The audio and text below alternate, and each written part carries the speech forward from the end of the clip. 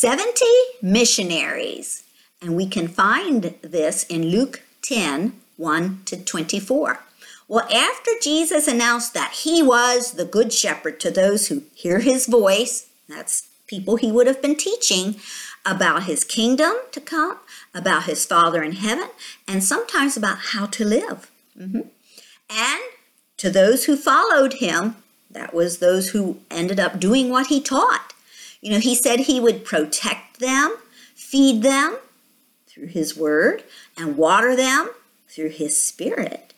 That was Jesus' mission, why he came, his purpose. Someone who is sent out to do Jesus' work or his mission, tell why he came and what he taught, sometimes we call them missionaries. On a mission for Jesus, that's what they're doing. And actually, Jesus came as a missionary, or we even could call it a representative for his Father in heaven. Well, our story today is about Jesus and some missionaries. And this is where we'll start our story. Jesus understood that he could spread his message or his mission so much better if he had many helpers. One time before he sent out the 12, right? Do you remember that? Because he needed to cover more villages. Well, this time it's very similar, but he sends out more than 12. He sees many people are following him, and he has many disciples. So out of those many disciples, he chooses 70. And in some translations, it says 72. And he sent them out in pairs of 2, just like he did before with the 12, to the towns and villages in Judea. And their mission, or their purpose, was to prepare the way for Jesus when he came later and was able to visit those villages. The time was coming when Jesus would no longer be with these disciples, and they needed to continue his work when he was gone. And this was a good learning ground for them while he was still there. So he gave them some instructions. He said, the harvest is plentiful. There were many people in those villages who had not had Jesus visit. They were eager to hear the gospel. But Jesus said the workers are few. He needed more disciples who could take up that mission. And I have asked the Lord of the harvest, which was his Father in heaven, to send out workers to the harvest and harvest his fields, which would have been the people. Now you go, and remember, you will be like lambs among wolves out there. There are a lot of people that they were going to meet that weren't going to like what they said. And Jesus was warning them of that because he did not want them to become discouraged and give up. No. And he continued, he said, now I want you to travel light. Don't take a lot of extra luggage or sandals or food, and don't take your time. You need to cover these villages. Keep a steady going. Visit the town, visit the village, but don't get distracted there. And he told them, if you find a home that is welcoming, you go and stay with that family. And don't be picky about what they feed you or what you get to drink. Bless that family. Be happy that you can be there and bless that family for their hospitality. And heal those who need healing. And preach. Please preach all about the kingdom of God and that it is near. And he said, if you enter a village that is not welcome, and some would not be, you go into the street and you say, we wipe the dust of your town from our feet. In other words, we're not responsible for you. The kingdom of God is so close to you. And that really was Jesus. But you do not listen. Whoa, watch out. Towns like Chorazin and Bethsaida. If such miracles had been done in towns of Sodom and Tyre and Sidon, those were Gentile cities, or the Jews would have called them pagans. Those people would have deeply repented a long time ago. It will be more bearable for those cities on the day of judgment. And what can be said about Capernaum? They heard the word of God often, but they never listened. Such cities will not be held in high regard in heaven. No, they will not. Those 3 places, Capernaum, Chorazin, and Bethsaida, Bible scholars sometimes call them the evangelical triangle, because if you look at a map, they're kind of in a triangle. And they often were at those cities and did miracles there. You know, that was where on the plains of Bethsaida, 5,000 were fed. They healed a blind man. I remember in the synagogue at Capernaum, they cast out a demon, Jesus did.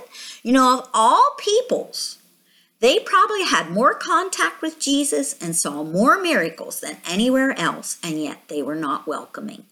How sad. And then Jesus said, you know, those who listen to you, it's just as if they were listening to me. And those who reject you are rejecting me. And when they reject me, they really are rejecting my Father in heaven, the one who sent me. And then you know what? With those instructions, Jesus sent them out to the towns and villages in Judea. And they went from town to town and village to village, preaching about the kingdom, telling of Jesus Christ and his mission, and that he was the Son of God, and talking about how to live, just as he had told them. And let me tell you, when they returned, they were very excited, and they said to Jesus, you know, even the demons obeyed when we used your name. Yeah. And Jesus replied, well, I know, because I could see Satan suffering defeat and fall from heaven as a flash of lightning while you all were out there. He could see Satan being defeated. You know, I gave you authority over the power of the enemy to walk among evil spirits as if they were snakes and scorpions, and they would not harm you. But even more important than the demons obeying you is that your names are written in heaven, known in heaven. God knows what you did. That's what he told them. Wow. And then Jesus, who was filled with the Holy Spirit, turned and praised God, his Father in heaven. My Father, Lord of heaven and earth, who hid these things from those who seem to be wise and revealed them to those who are trusting as little children. Thank you, Father, for it was your good pleasure to do it this way. You know, the leaders of the time who actually had kind of the power over the Jewish people, they did not listen. They thought they were wise. But here were these men who would listen to Jesus as everything he said, and they believed him like little children. And that's who was given the power. And then after he had that little prayer, Jesus turned to his disciples and he said, you are so privileged to see what you see. You know, many of the prophets and kings in the old times, which we would talk about the Old Testament, they would have loved to see what you saw. They would have loved to hear what you hear. They would have loved to be there with Jesus. Yes. But these very men with Jesus, they were so privileged. They were gifted to sit with Jesus, eat with him, walk with him, talk with him, be taught by him, and given power by Jesus. I wonder at the time if they really understood how privileged they were. I do wonder. And you know what? We have that same privilege today to talk and listen to Jesus through these very stories that we are reading together. You know, no other people ever had the written words of God that we call the Bible like we do. What a privilege. What a gift. Don't take it for granted. You need to read the Bible and hear his words, and then you need to do it. You need to do what the Bible says. Live the way it tells us to live, particularly what we're learning from Jesus right here, and about his kingdom, and about a future that's wonderful. It is marvelous. And about his Father in heaven, and he now as our Savior. You know, it is our mission, your mission, to read God's word and to do it. It really is. Well, that is our story for today. But next time we'll hear a story called, Who is Your Neighbor? I wonder who my neighbor is. Well, let me tell you, we're going to hear a very important story next time.